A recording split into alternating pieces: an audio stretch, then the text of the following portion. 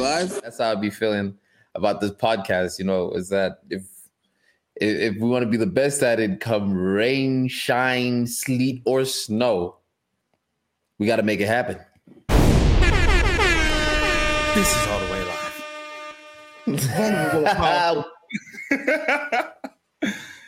And the most gangster thing you can do is serve. That's right. Indeed. This is the All the Way Live podcast. Yo, this is nothing but a pleasure and honor and always a super blast to come here every weekend with my best friend, with my brother, to do what we do, which is give people that carefully curated content for their cranium every single week. Ain't that right, Brother Miles? That's what we do. Listen, it's Tuesday. We are taking over. New day. Check us out. We appreciate y'all, you know what I'm saying, for riding with us as we work everything out. Tuesdays, tune in. That's your day. That's your Q day on Tuesdays. And at this show, man, we do something very simple. We take what is current news. We take relevant topics. We take thoughts, things, and ideas that Miles and I have gone through in this life of ours that we live, and we dissect it and we give it to people, all for a singular reason, which is that whether it's one person or 10 people, 100 people, 10,000 people, 1,000,000 people, it don't matter to us. Everybody is welcome here. Everybody is loved here. This is a space of intentional positivity. And we do it just to be, even if for a moment, a breath of fresh air and of hope and encouragement to anybody that's listening, because we know for a fact that people are going through it, man. Yes, sir. So we here for y'all. We glad that you are here. Welcome. What's up? You already know what's going on, man. Joe Burger's in the building, brought to you by the illustrious Gallery Momo. You know what I'm saying? You see the art, you see the overalls, you know what I'm saying? On my brother, what up, YouTube audience? You know what I'm saying? Freshness forever. On this side, you already know what's going on, man. Chicago is in the building. The building is in Chicago. This podcast is recorded on stolen land.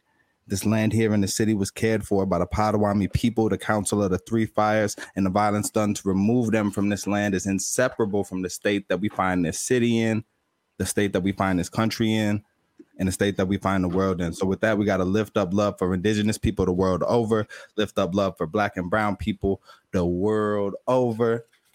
Intro over. Let's get into the show, man. Hey, thank you for welcoming us in. Wow, that's a tongue twister. As you do every week. I was watching something with my sister, and I saw somebody do a land acknowledgement. Similarly, it was actually the highest coyote Tiny Desk performance, and they did a land acknowledgement, and I found that very cool. I was like, hey man, I recognize what that is. So thank you for putting us on game on that. Oh, absolutely. And that's dope to hear, actually, that more artists are doing that. That should be something that happens at every concert in the States, anywhere that the land was removed from the indigenous people that lived there and cared for it.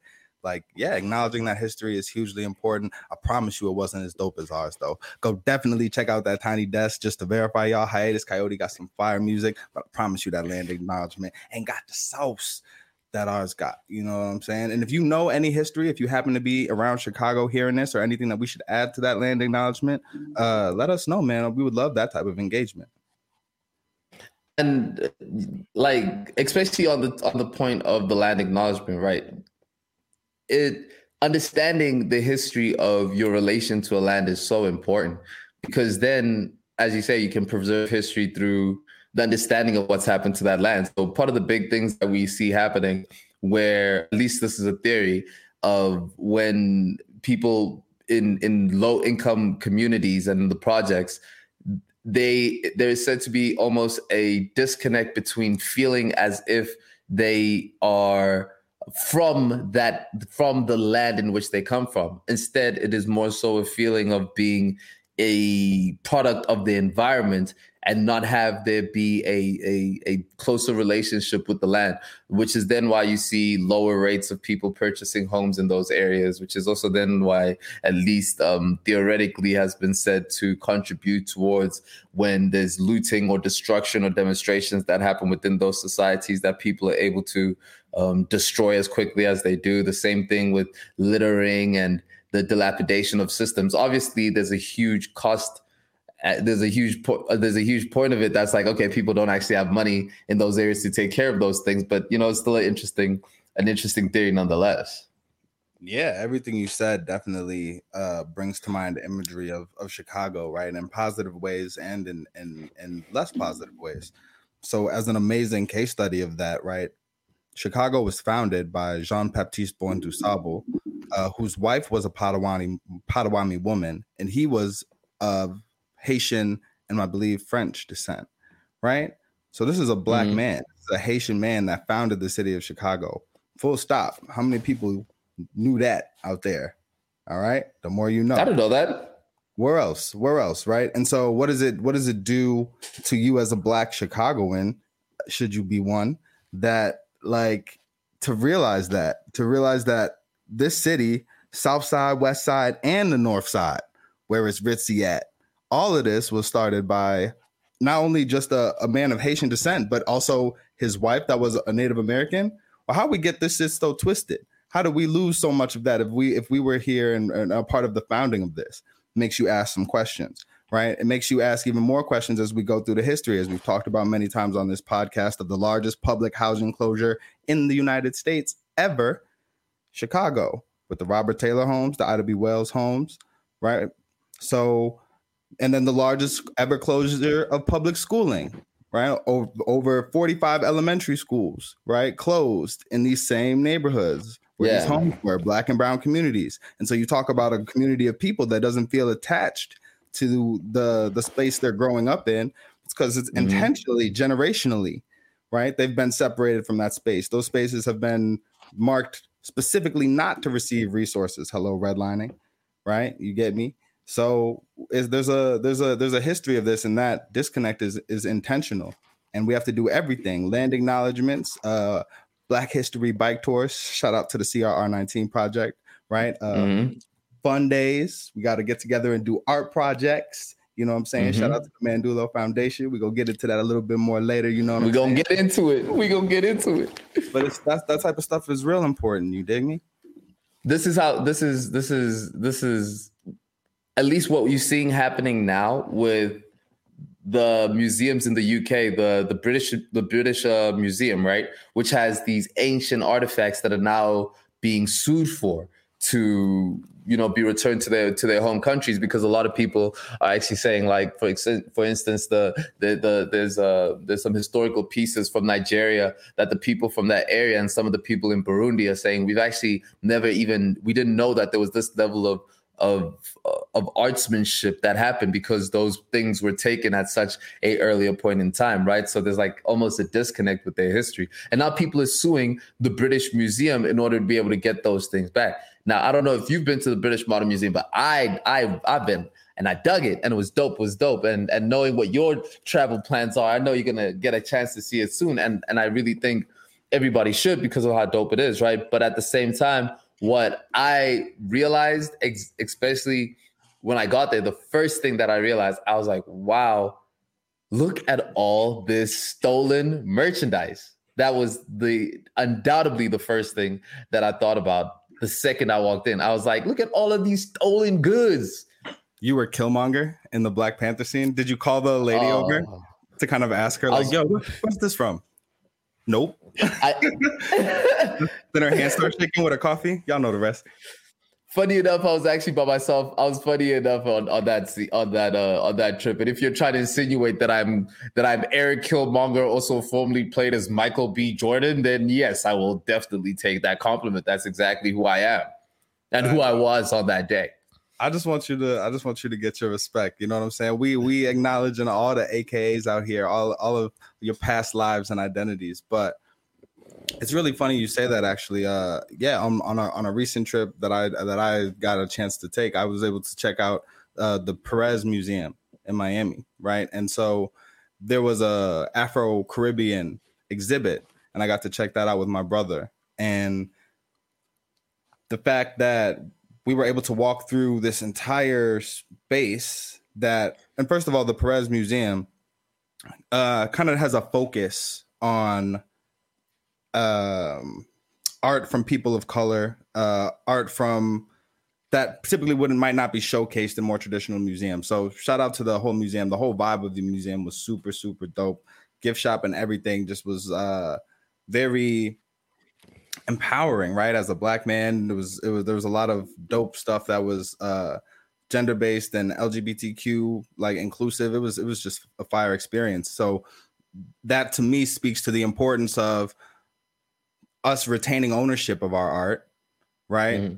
It speaks to the importance of the acknowledgement of our art right up there with everything else that's considered high art, so that it can be shown in these spaces, that it can be showcased and preserved and credited accordingly, according to the high value of it, not only as art, but as history for the people who are responsible to it and the people who've come after them.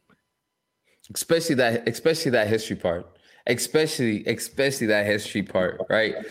Like for real, when you go to any of these large museums, it is almost quite baffling how intense you realize at least a system that allowed them to be able to take all of these things, from the places where they're from. Super, super, super, super interesting. Speaking of history, something that we had written down as part of our Stumble Upon, and I know we have drops for these sort of things, so I want to be able to make space for those drops. If we have those drops, please, sir. Are we live? Hey, y'all, come look at this. Right. So off of that conversation on history, over the course of the week, I was presented with a particular interesting question, right? About at what point in your engagement with somebody, let's say a young lady, in this instance, between us two to make it relevant, you just met her, whatever the case is, at what point is it the right time to disclose mental illness, or have them disclose it to you if that's the scenario that you want to paint? I think, and first of all, shout out to everybody who's been diagnosed with any type of mental illness. We love you. So that first. And then I think it depends on your perspective on how severely your mental illness or whatever you're going through, your mental challenges affect your ability to relate to this person.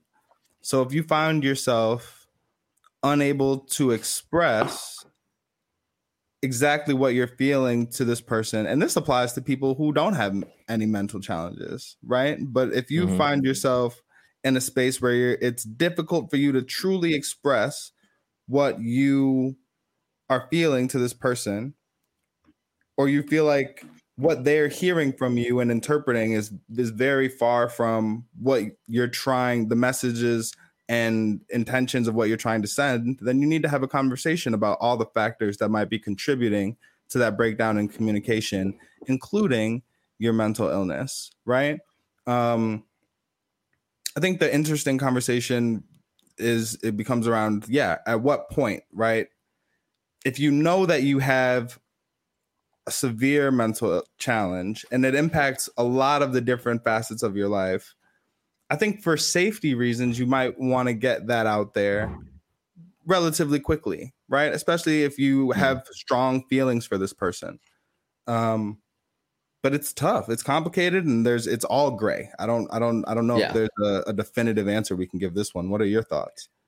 Because especially, right, when you consider how private of information that is, right? It's some people are private in general, so don't want to give off or disclose any information about their private life, not from a place of wanting to be particularly malicious or anything. It's just not something to share. Like, for instance, on my end, I'm a fairly private person, so I would not be compelled to share some very private information. But also at the same time, you consider you're sitting across the table from somebody, you just met that person, you guys are interacting, and you can tell, okay, there's a bit of a vibe that I'm feeling is bouncing between, you know, the vibes are good, things going all right. At what point would you expect at that point to be the right point for someone to say, oh, also, by the way, I have bipolar. I'm heavily bipolar, or whatever the case is, or is that still way too early in the process? I think too early depends on entirely. It's up to the person who is disclosing whatever information they're disclosing. So it's when they feel comfortable, when they feel that it's necessary. But there is also a certain amount of respect that goes into how many, we'll say, like unexplained interactions you might allow to happen before filling the other person in, right? So if whatever mental challenge you have causes you to respond to whatever the stimuli might be in a certain way, right? Like even if it's just severe anxiety and you guys are getting into I'll do one even better. Even if it's just like, even if you have like severe claustrophobia, right? And y'all are getting into an elevator and you are going to get into the elevator and you start panicking a little bit, right? It's a line that you have to look within yourself and find out, how is it better for me to tell this person, hey, I have a little bit of claustrophobia, so if I look a little uncomfortable in the elevator, that's why, and it'll pass as soon as we get out of the elevator? Or are you maybe a more private person that would rather try and fight through it, try and show as little of that discomfort as possible, and then get out of the elevator and risk that person, maybe if they're feeling you the way you're feeling them, maybe they're paying a little bit more attention to you, maybe they're seeing you fidgeting, not knowing what's going on, and now they don't have the information to fill in why that might be. So now they might. Go ahead. If I shake violently when I step up on an elevator, I'm gonna have to tell somebody that. Yeah. If I get in the elevator and start sweating profusely and shaking violently, I would. And if somebody else does that, I don't care if it's a potential partner that I'm entertaining or if it's just a dude that I'm hanging out with. If you every time you get in the elevator, you start breaking down, I'm gonna need you to tell me that before we step in the elevator, presumably. Hopefully we can find some stairs around it. But that's an interesting example, right? Because you could very easily find yourself in that situation and go like, what was that, bro? Like, you know what I mean? Like, what was that? And meanwhile, that person is embarrassed. They were probably thinking about the elevator since the car ride. You get me? They're probably thinking, I hate elevators. I hope that nowhere in this restaurant, club, concert, baseball game that we're going, that I have to get on an elevator. So, and they were probably thinking, I can tough it out. I can be strong. It's just an elevator. I got this. So now if they haven't and you've noticed, they're probably feeling embarrassed. They're probably feeling like a failure. They're probably thinking that everybody thinks I'm weird now. You know what I mean? And so it's that same moment where you're like, a little heads up would have been nice, that they're probably at their feeling, less capable. They're least capable. And so when they need empathy the most is what I'm trying to say. For sure. And that's the crappy part about social anxieties and anxieties of that nature, is that you just get looped into a thought pattern that is hard to be able to break out of. And once that pattern just starts playing, you find yourself in a place where it's difficult to even think outside of it, right? From a rational point of view. It's like you worried about there being elevators, but you're going into a 1-story house. Man, I wish this house doesn't have elevators. Man, it's a condo. It's a condo. It's a ranch. You know what I mean? It's a ranch layout. Having elevators in a ranch is quite jiggy, though. I'm not gonna lie. That would be some fly stuff, though. Where does the elevator go? It goes sideways. It just brings you from the living room to the kitchen. They have those at the airport. They have those at the airport. The moving walkway. Oh yeah, my yeah, God. like Mike Jackson's house. That's something I'd expect to be Michael Jackson's house. Bruh. Oh, random, but on YouTube, you guys can look up the first time that Michael Jackson did the moonwalk. It's incredible the way that people reacted to like his smallest little movements. Like he just had the whole world dialed in. Recommendation. Yeah. I saw Mike Jackson take a glove out of a box and 20 people fainted at the same time. They were just carrying bodies as he pulled the glove out. It was the most incredible thing I've ever seen. That's where I'm trying to get with podcasting. That's exactly where I'm trying to go. I'm trying to have, when people hear me, mic check. I just want mad, but like intellectuals though. I just like want mad librarians to just lose it. You know what I mean? You want to take out conversational white gloves out of boxes and shake and shake intellectuals till they faint? I wanted to do something auditory because I want to make sure that we're always it's still for the audience. Even if you're just hearing me over the airwaves, it got to be something that you just like. The best example of this in the world is Lil Wayne's Lighter Flick. When you hear that on a Lil Wayne song, you already know what's about to happen. That's just ASMR. That's what you're discussing. that's what an audio experience that emits emotions and sensations, dude. You just try to start an ASMR page. But just as a singular sound, right? You don't need the whole hour and 14 of lo-fi hip hop beats. You just have the one, and you try to whisper in the microphone. You try to whisper in the microphone is what you. Look how quickly I became the Yin Yang Twins. Wait till you hear my pod. Yo, wait till you hear my pod. You took it. And I'm glad that we are, man. And I'm glad that we are. But it was just a fascinating thing, right? Like it's the same thing. I got my STI test and my STD test and my HIV test this weekend, celebrating of Women's Day. There was we wanted the whole team to go do it. This guy's celebrating hard.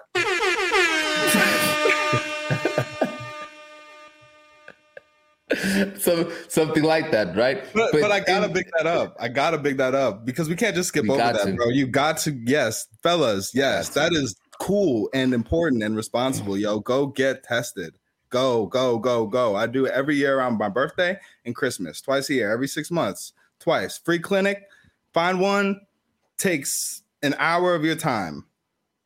Do it. Look how your number kept on going up. I do it once every year, twice. once on my birthday, twice a year. Once on my birthday, once around Christmas. Twice. That's twice a year. Okay. Because my birthday's so it spreads the. God damn, that's more birthday information than I've ever given out. Fuck. All right, but that's So we'll bleep it out like everybody cares. We'll split the year quite nicely. Yeah. Apparently, you're supposed to do it every 6 weeks. No way. 6 weeks? I've heard every 6 months. Y'all recommendations might be different. The African algorithm says slightly more stringent. It might be different, yeah. And also, you are banking on a lot of coitus, bro. That's a lot of. I mean, like you get me. Some people don't have sex every 6 weeks. You're speaking like a man in a relationship. I have not ran the statistics on that. I don't know what the average time is. If you've been averaging sex over every 6 weeks and you are a single person throughout COVID, definitely go get checked. Click this podcast 2 minutes and listen to my whole announcement again, because you for sure need to get checks. 1,000%. Everybody needs to be checked, especially y'all. A COVID test, STI test, word. do the whole thing, dude. TB, do the whole thing. Word. I ain't saying there's nothing wrong with that. There's nothing wrong with that at all, but go get checked, yo. I don't know, man. I don't know. I wonder if at what point does the pursuit of having many sexual partners begin to fade away? Because you see some men in their old age, the saying, married men love the streets. right? Married men are out here in full force. That's what they're doing. Not to bring anybody out, but I listen, as a young man who navigates the same areas that these young women do, I know who they speaking to. And a lot of times it's married men, right?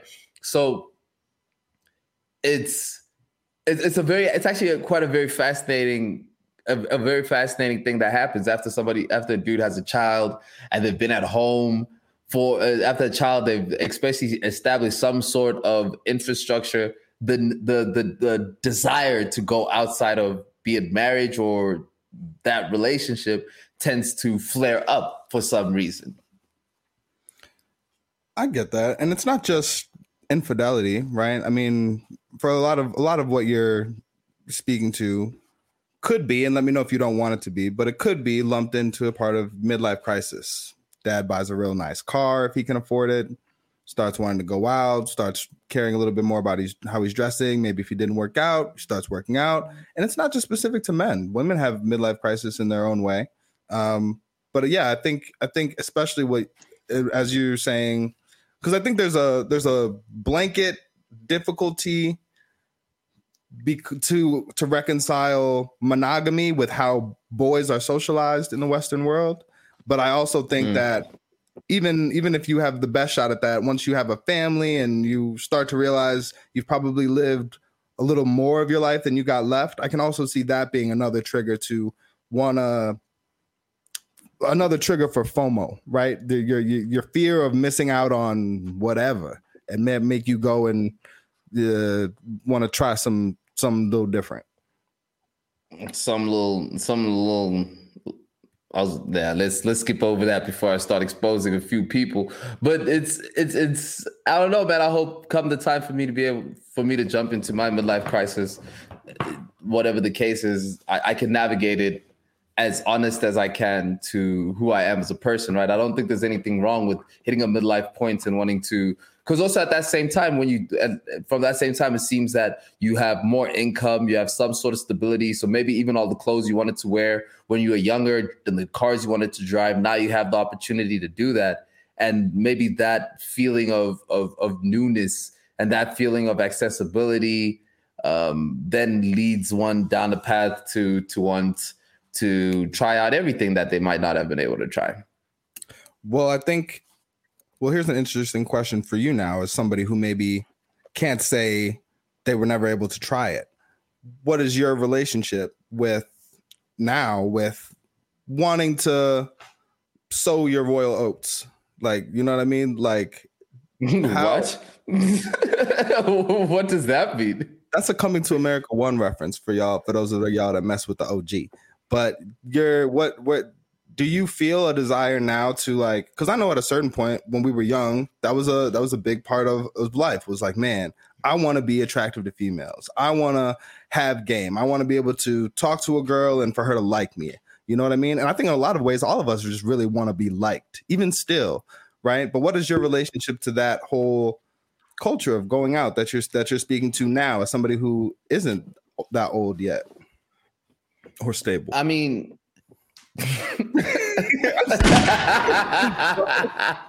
the key point being stability. You are switching countries up for the best of reasons, bro. Continuing your education, you know what I'm saying? Big ups to that. But you are here and there, and you're doing amazing things everywhere your feet are trailing you. But in terms of familial stability, in terms of settling down, you're not there yet. And so I'm wondering if, as somebody who's not there, somebody who might not be able to say that they've never tried to be out with a bunch of different women, now, do you feel drawn to that life at all?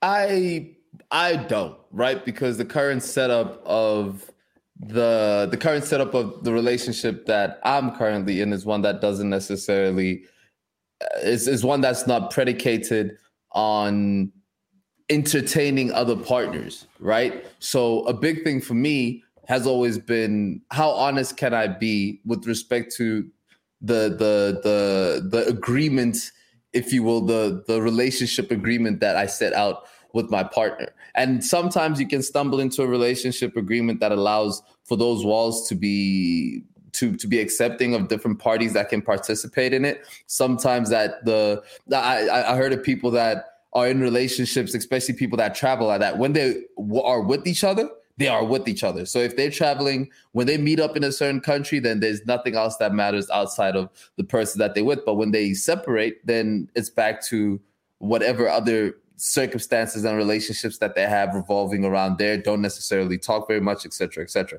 Me, do I have a drive for it? It's interesting because we are now entering what is technically considered our prime, right? That 28 to 34-year-old window. That's where your supposed your testosterone is pumping, your physical, mental capacity is operating at a growing rate. So it's kind of like a growth spurt, but for the brain and for the brain, essentially. You know what I mean? It's we're in that age group now. So I'd be lying if I was saying that there's no particular urges that come from that, from just the pure point of the testosterone that's just coursing through my body, brother. You know what I mean?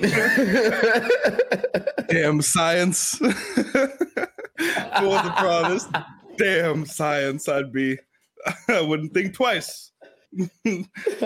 No, but listen, these hormones are pesky. But like the thing about it, right, Miles, is that you can control. In my experience, I can control that, right? Because we all have urges. We all have urges and impulses and things of that nature. How you decide to react to that is up to you. My urges don't necessarily lead me to react in a way that would offend the particular agreements of the relationship that I've established with my partner. But if there was space to be able to do that, then that would be the avenue I go into. You get me? Kind of. I just want to clarify a little bit at the end. You were saying your urges don't lead you to a space that would make your partner uncomfortable. You're saying your urges don't, or you don't allow your urges. You don't allow your urges to. I mean, look, you can have an urge, right? Like you can be like, all right, I'm trying to get a little freaky deaky type situation. From there, you can then exercise that with your partner if you have that option to be able to do so. On some AO, we are swinging in the chandeliers tonight. Okay, we're swinging on the chandeliers. So it could be that type of, you can have that type of outlet. I think it just gets particularly.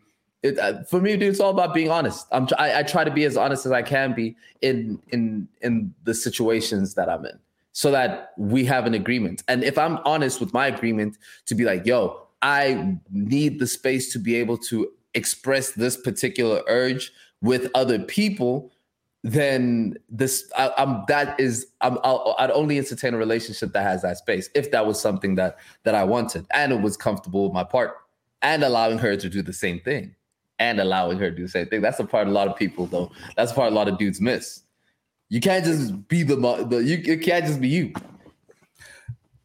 There has to be a clear conversation about whatever the arrangement is, right? And there has to be. It's not like monogamy or like free for all, right? People still have feelings. People still have emotions, and especially if you're trying to create a relationship that doesn't mirror the traditional relationships that there's representation for, you're always going to have to struggle and to communicate, because you're not following a blueprint. You're not looking at your parents. You're not looking at, you're trying to figure it out for yourself. So in any type of relationship that blurs the lines of monogamy or, just what it means to be intimate with somebody, communication is everything.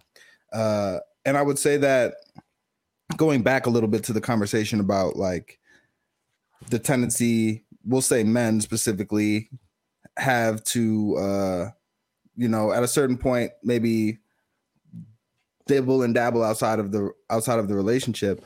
I think you have to make peace with all of this stuff we're taught. We're shoved down our throats from the time we're little kids that like a successful and powerful and strong man will have whatever pick of women, and if you are a good man and you are aggressive and strong and alpha, then you'll have this choice of mates and you'll be sexually productive, and that's virile and you know. I think we have to start to, if you're gonna, you can't have your cake and eat it too, unless you're willing to set up a very, very specific type of situation. So when you think about that man that you were supposed to be, that was supposed to have all these options as far as sexual partners, how do you reconcile that with the man that is the stable and sturdy home foundation, and that takes care of children, and that devotes all of their time to these kids, right? So it's like we're taught these two conflicting things, and I think as a man, you have to make peace at a certain point with like, I know what's out there, or even if you don't know, I'm putting faith in that what I have in terms of building a family or a home. These promises that I'm making are going to be more fulfilling if I hold up my end than whatever's out there in the street. And you have to make peace with that one way or another. Some people make peace with that by saying, I've had enough. I remember Felicia, Keisha, Leisha, Ivana, and I'm good and I lived my life. I was wild back in the day, boy, but now I'm cool. It's me and, you know, my partner and we rock. And I sometimes think fondly about those days, but what we have here is more important. Or maybe you don't have all the Keishas, Leishas, Tishas, and Ivanas, and you just have to go on faith alone that you found a connection with somebody, and that building that connection will be more fruitful and more rewarding than going out to play with whatever. And that's easier said than done, but you have to find a way to tap into that truth in yourself. And if that truth isn't there, then you don't need to be in the relationship, at least not monogamously. Look, one thing can't work for everybody, right? True. One thing can't work for everybody. So there's different types of relationship algorithms that you can put together. I think what makes the most amount of sense is always going to be entering into something where it is understood what the realities and parameters of the engagement are. If there's something that I would tell younger me, I'd be like, bro, be as honest, as brutally honest as you can be with women in your young age. Learn that as a muscle, right? Like, because I think that's what it is. I think honesty is a muscle. It's something that you need to practice. And when it's good decision, when it's something that's difficult to do or something that's not difficult to do, just try and be as honest as you can be often, so that come the time for you to fall back on what it is that you have said, it came from a place of honesty. So it's the same thing with relationships. Come a time where now somebody's like, hey, yo, you're busy messing with these girls, you're doing this and this. It's like, yeah, but like, we had come into agreement with it. I had let you know that I'd be safe, but I'd be engaging people, and that I'd let you know, X, Y, Z.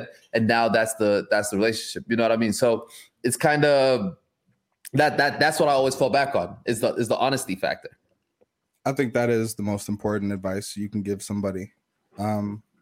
Be honest and communicate. And communication is effort. You're not always going to have the words. If you're in a relationship, especially one that is serious and that's real, then you're going to be experiencing things that you've never experienced before, things that you might not have words for. And so finding the effort to communicate to that somebody, or finding a way to communicate that to somebody takes effort. And the flip side of that is no matter how honest you want to be or try to be, no matter how honest your partners agreed to be and how much effort they're putting into that, there are few truths when it comes to love.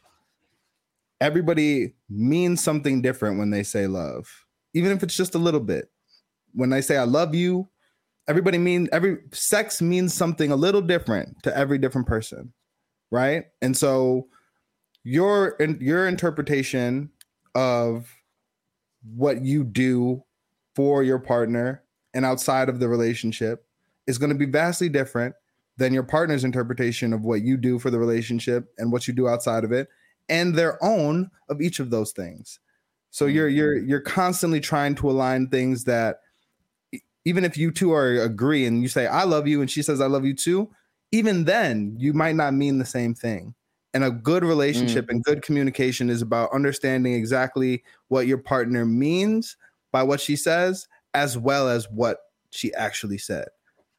And when you understand that one, skip forward to episode 138. We got some heat for y'all.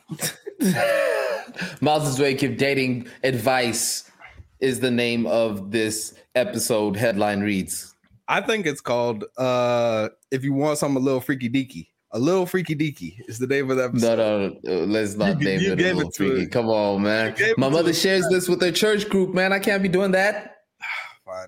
Fun. Shout out Honesty to my mama's is the church best group. policy. And Jesus. Shout out to my mama's church group. Honesty. Shout out to y'all. Hey man, listen, we have to keep the energy. We have to keep the energy on everything that we do, especially on this show, because it is such a consistent show. So if you don't mind, Miles Xavier, me and you have quite the celebration that we need to make because Rihanna is officially a billionaire for our current news topic.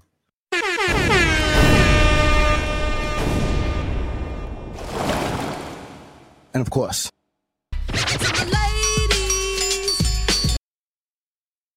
yes, sir. That is correct. That is correct. Rihanna is officially a billionaire. And I am about to, in fact, read off the fact that she is a billionaire. Notice how you be all into reading this shit. Hey, that's some real good shit, my nigga, for real. Congratulations, nigga. Yep, indeed. So I'm going to pull this actually off of the Forbes website, which actually is not Forbes, sorry, Boss Hunting. Rihanna is officially a billionaire. As it may pain the more impatient Rihanna fans out there would appear, she had an extremely good reason for putting her next album on the back burner, and the musician turned beauty cosmetic fashion mogul has been busy working towards becoming a billionaire, according to Forbes. The financial publication reports Riri, real name Robin Fenty, has a net worth of $1.7 billion and an estimated 1.4 billion, which is owed to her 50% stake in Fenty Beauty. The rest can apparently be attributed to a lingerie company, Savage X Fenty, value at a tidy $270 million. And of course, there's a catalog of chart-topping bangers to earnings, as well as revenue from her budding film career. Essentially, Rihanna's net worth cements the Barbadian multi-hyphenate's status as the wealthiest female musician in the world and the second richest female entertainer at 21, still chasing after Oprah Winfrey. Congratulations to Riri. yes, sir. You know what I'm saying? Had to keep that same energy. You know, we had to celebrate LeBron, right? When he reached a billy. Now our sister Riri is up there too. And I think it's beautiful, man. I think it's beautiful. I think that it's amazing that kids today have, wow, I just gained 5 years for sure. But it's amazing that kids, tell us about the kids, Miles. They have multiple billionaires to look up to in terms of Black wealth, right? Like the fact that you can look at Jay, you can look at LeBron, you can look at Rihanna, right? You can look at the gentleman who owned BET and sold it. You know what I mean? There's the fact that each of those people do something a little bit different, right? And especially get the money from something a little bit different, right? It's cool or whatever to be an entertainer. That's dope. We love to watch LeBron dunk. I love to hear Jay-Z rap. Rihanna is Rihanna. Love to watch her do everything. And so, but to just dig into what you just said, right? The vast majority of her 1.7 billion is 1.4 billion from Fenty, right? From the cosmetics, and another 270 from the lingerie line, which is amazing, which tells me all my sisters that are interested in fashion, don't let nobody tell you that that's not a real career. All my sisters that are interested in design, everything, that's amazing. It also makes me think, well, where's all her music money going? She's one of the biggest musical acts in the world. Shouldn't she be getting paid from this music? Conversation to be had there, right? But when 82% of her net worth is from what that music allowed her to do, from the space that music put her in and allowed her to do the cosmetic line, a cosmetics line, which in fact is tailored to women of color, trying to supply additional cosmetic options for women whose skin tone isn't typically represented by the Mary Kays of the world. You get me, right? The Maybellines of the world. You know what I mean? So the fact that she's gotten this money off of supporting her community, off of doing something, creating opportunities, options, and a product for women of color, man, that's everything. That's everything. That's everything. That's everything. And I love the fact how you pointed out the different ways in which people have been getting their wealth, right? And so it's good to see the value of Black culture from a financial point of view and see it be appreciated, seeing all these billionaires pop up. And I think it's like a rolling effect, man. Once one of us are able to make it past that point and reach those heights, then the belief in being able to do it becomes a lot more real. You know, part of being able to even achieve something is conceiving it, right? And so just putting context to what it looks like in the terms of from a business and organizational point of view, from a entertainment perspective, from a talent perspective, there are models that can replicate from people who might have a similar background from you. That's how it could be a child from Akron, Ohio, and then rise into being a multi-billionaire with your homies. You know, there's an organization, there's a replicable model to a certain extent. Now, a quote that I love to point out, the difference between 1 million and 1 billion is that you can count from 1 to 1 million in 11 minutes. To count from 1 to 1 billion would be 11 years. Let that sink in. That's hard. Thank you. I did not know that. Great quote. Trippy. I got one more for you.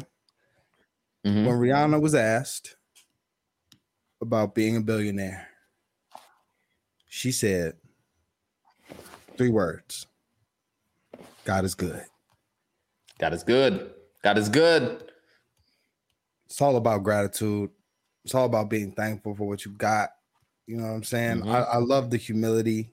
I have utmost respect for Queen Riri. I appreciate just how much life she gives to the Black women in my life, right? Very similar to Beyonce's. Like, I have an appreciation for them as artists. I have appreciation for their businesses. I have appreciation for their place in the culture. But how much joy I see them bring the women in my life is everything. Everything is everything. Shout out to Riri. I see a lot of dudes be like, nah, I wouldn't date a shawty that's way richer than me. I wouldn't date a shawty that's a billionaire. You know, from the ASAP Rocky perspective, I see a lot of dudes commenting that and saying it's actually like a surprisingly popular belief.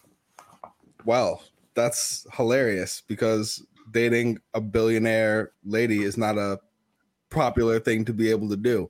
So don't worry. Don't worry, gentlemen. If you have any qualms about dating a billionaire,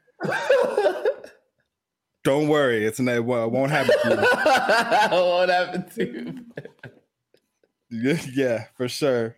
Lightning don't strike like that. Don't trip. Don't trip. Don't worry. I think that conversation is ridiculous. I mean, like, that is part of the inferiority complex that comes into play. So, yeah, are you kidding me? I date a billionaire in a heartbeat, dude. More bad billionaires for me. More bad billionaires for me. I'll take it. You leave it cool. I'll take it. Yep. One man's trash is another man's pen. It's because boy, I'll take it. It's also because dudes have so many. There's so many insecurities that men carry about this false idea of what manhood should be. Are you kidding me? In 2021, in the future, we're literally living in the future, and you're gonna hold on to the concept that you cannot marry a woman that has more money than you. That's archaic thinking right there, if you ask me. Yeah, you're placing limitations on yourself, pimp. Come on, now. Yeah, you need to open up your horizons and introduce yourself to good things. But check this out. Exactly what he said. Open up your horizons. You want to widen what you consider a man's role. So even if you're stuck on the idea that a man needs to protect and provide, understand that there are so many other things to provide other than money. Be her peace. Know what I mean? Cook. Mm-hmm. You take care of the crib. Be her advisor. Be her consigliere. Consigliere. You get care about what she's doing. Yeah, for sure. If you have a woman that is as talented and driven and special and amazing and beautiful as Rihanna, then your number one job, whether you got a job or not, whatever, your number one job should be to support her, right? And I'm not saying at the expense of yourself, your dreams. No, I'm not saying that. But if you're entering into a relationship, like, water that and watch y'all's garden grow. And that money ain't the only water. It reminds me of a Chris Rock joke where he says, and every morning I wake up and I look myself in the mirror and I tell myself, yo, it's not about you. Now go out and make this woman happy. And that is exactly the model that I would implement. And the model that I do implement, shout out to, help. Word. I would say you don't always have to give all of yourself at the expense of yourself. You can care for yourself. You can even demand care from your partner, even if they happen to be the breadwinner, even if they happen to be being the breadwinner in the relationship doesn't excuse you from all the emotional labor that it takes to keep that relationship going and to support your partner. So there's a flip side. But what we say before, communication and accountability, responsibility, and water. You think you got to provide, you think you're supposed to protect, whether you're a male, female, whatever. Understand that can be done in so many ways besides money and sex. We giving the gems out today, man. We're going to have to charge them for this episode. We are. Patreon. Hey, man. All right. Well, I'm about to speak this recommended review into existence. Got to hit y'all with it because we left it out of the intro. I love recommended and review. Because that's where we interact with you. You know what I'm saying? We review what you recommend. We recommend what we think is cool. And this week, we getting into ESTG. Bigger than life or death. Yes, sir. Yes, sir. Now, that's that music, sir.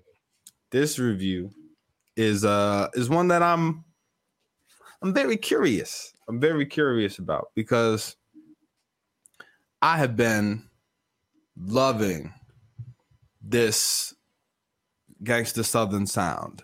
Everybody from ESTG to 42 Doug, even some of the guys that are getting into a little bit of that Midwest blend, like Sada Baby. I'm sure it's a name that will come back up during this review. Like, this music has been everything that I love to ride around to.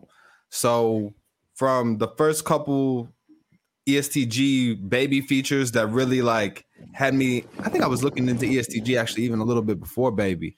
And I'm not sure what other artists kind of linked me, but from the moment I was like, yep, I like this. I like everything about ESTG very much in the same way that everything about, I wish I could whistle, man. 42 Doug and that whistle, something about that. It just, man, I was sold from the beginning, but a couple months ago, seem to remember you saying that ESTG wasn't it for you.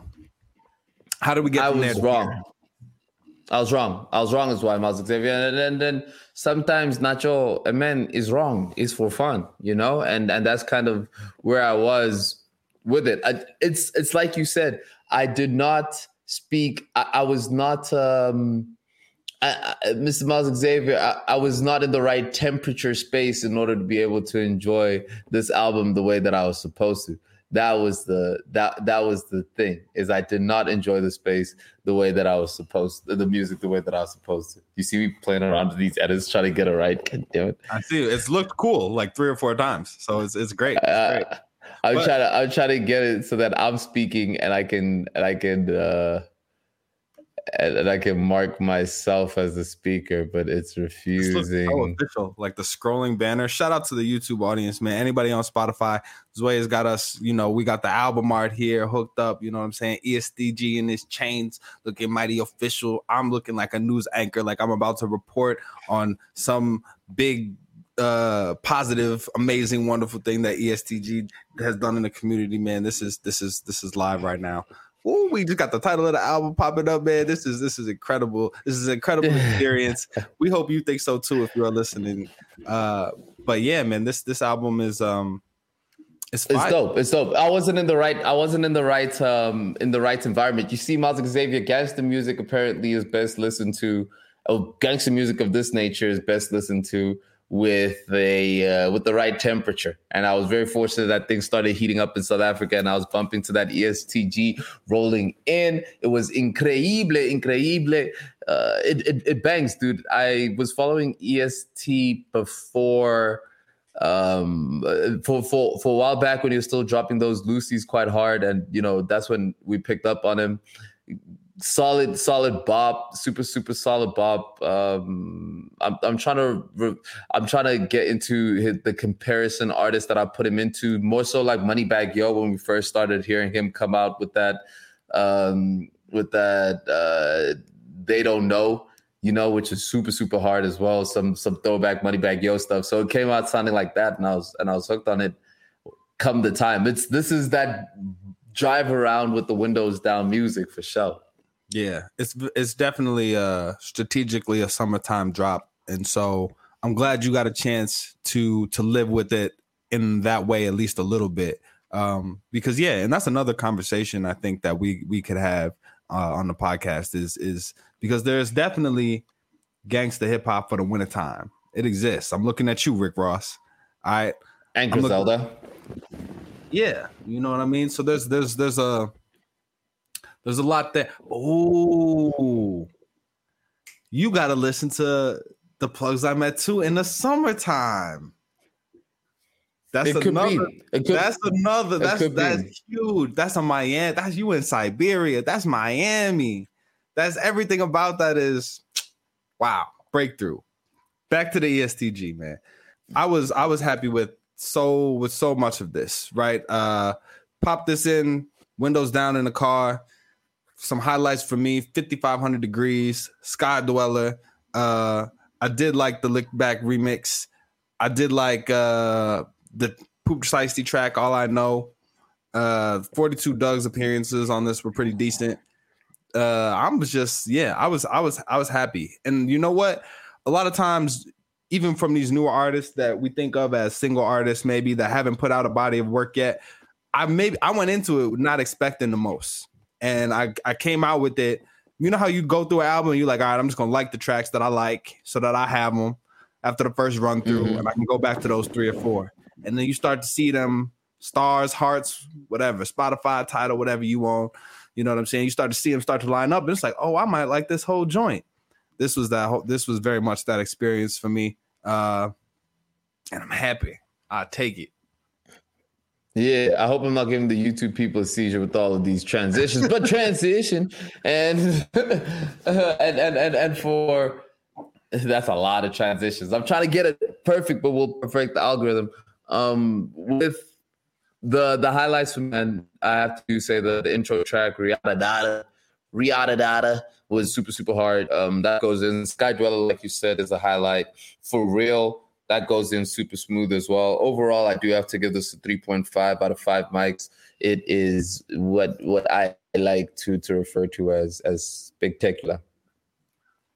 Yeah, I think I'm right with you with that 3.5, man. It's one of those where as an album, like I can pick singles from it that I really, really like. And I don't want a 3.5 to not sound like it's a really good project. I think when we talk about somebody like that's really established in the game, whether it be a Freddie Gibbs, a Mac Hammy, maybe not Mac Hammy. He's putting out. He's still kind of relatively new, but a Freddie Gibbs. Just to throw out some more names: a Drake, a Kanye West. If Donda were ever to drop and we were ever to review that, shout out to all y'all that are salty about that, man. Y'all have just tickled me on the internet, man. But yeah, they don't know the Kanye experience, evidently. But so I would say for an artist like ESTG and the type of music he makes, a 3.5 as a come out album is really, really solid.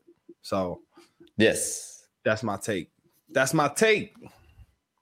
That's Miles' take, and we agree on the 3.5 out of 5 mics. That's the official micage signage that we're putting on this ESTG Bigger Than Life or Death review. Miles Xavier, do you have any other things that people should go check out in their entertainment time? Anything else that you're watching that you think is dope? Any documentaries, podcasts, or things that you would recommend to the folks to go dive into? Of course. Yo, go listen to that Sango, Waldo, Lake Effect. Fire production. Waldo, a rapper who was kind of came in the game with the selection guys, doing some amazing projects, really rapping over some of those vibey beats before some of the mainstream kind of took that over. So he's back. Sango, incredible producer, Lake Effect. Go check that out. On the movie tip, Suicide Squad. The Suicide Squad 2, Return of the Suicide Squad. I don't know what they call in this one to differentiate it from the original one, but you needs that. That is entertainment. That is just straight good entertainment. And it doesn't have to be a bad movie for it to be entertainment, and that could be the only redeeming quality. No, this is enjoyable. So I would recommend that, especially if you're trying to decide whether to watch Suicide Squad or Fast 9. Go with Suicide Squad. There's a lot of shark jumping in this Fast and Furious, and also John Cena is in both of these movies and does a much better job in one than the other. So shout out to John Cena, and that's the podcast, everybody. Oh my god! And listen, I'm listening to that Paper Route Illuminati. That's what's on. That's what's on repeat. So that's what I'd recommend people to go listen to. From a reading perspective, your boy is reading George Orwell's 1985.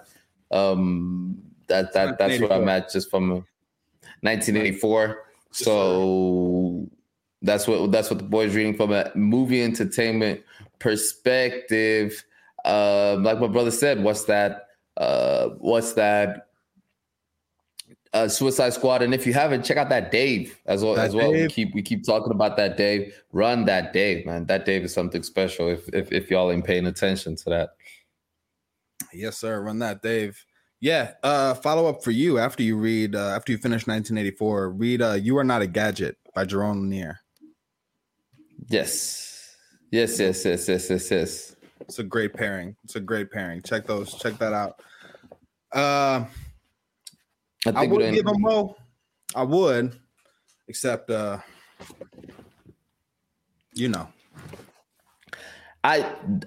know. I think more importantly, we know. Yeah, we know. It's inescapable, man. We are aware. There's too many podcasts. Usually I say it's a lot of podcasts. It's a lot. You have to scroll past them all. It's too many. There are too many out there. Some of y'all need to cut it out. No, I'm just playing. But real talk, y'all had to do some type of scrolling. Y'all had to be on YouTube, Spotify, SoundCloud, Apple Music, Tidal, Stitcher, wherever we are being found by you. You had to put some type of thumb effort into this. And so we appreciate you and your thumbs for scrolling to find us. You are now tuned in to the beautiful, soulful sounds of Hazelnut. That's me. Chestnut. That's him. Tones. This is a celebration of life. This is a celebration of love. This is a celebration of celebrating. This is a celebration of how good it feels to be black. Don't it feel good, Chestnut? I got on my skin. And we hope it feels good to be you. We hope you love the skin you're in. Reach out, hug somebody, make somebody's day, open the door, hold the door. You know what I'm saying?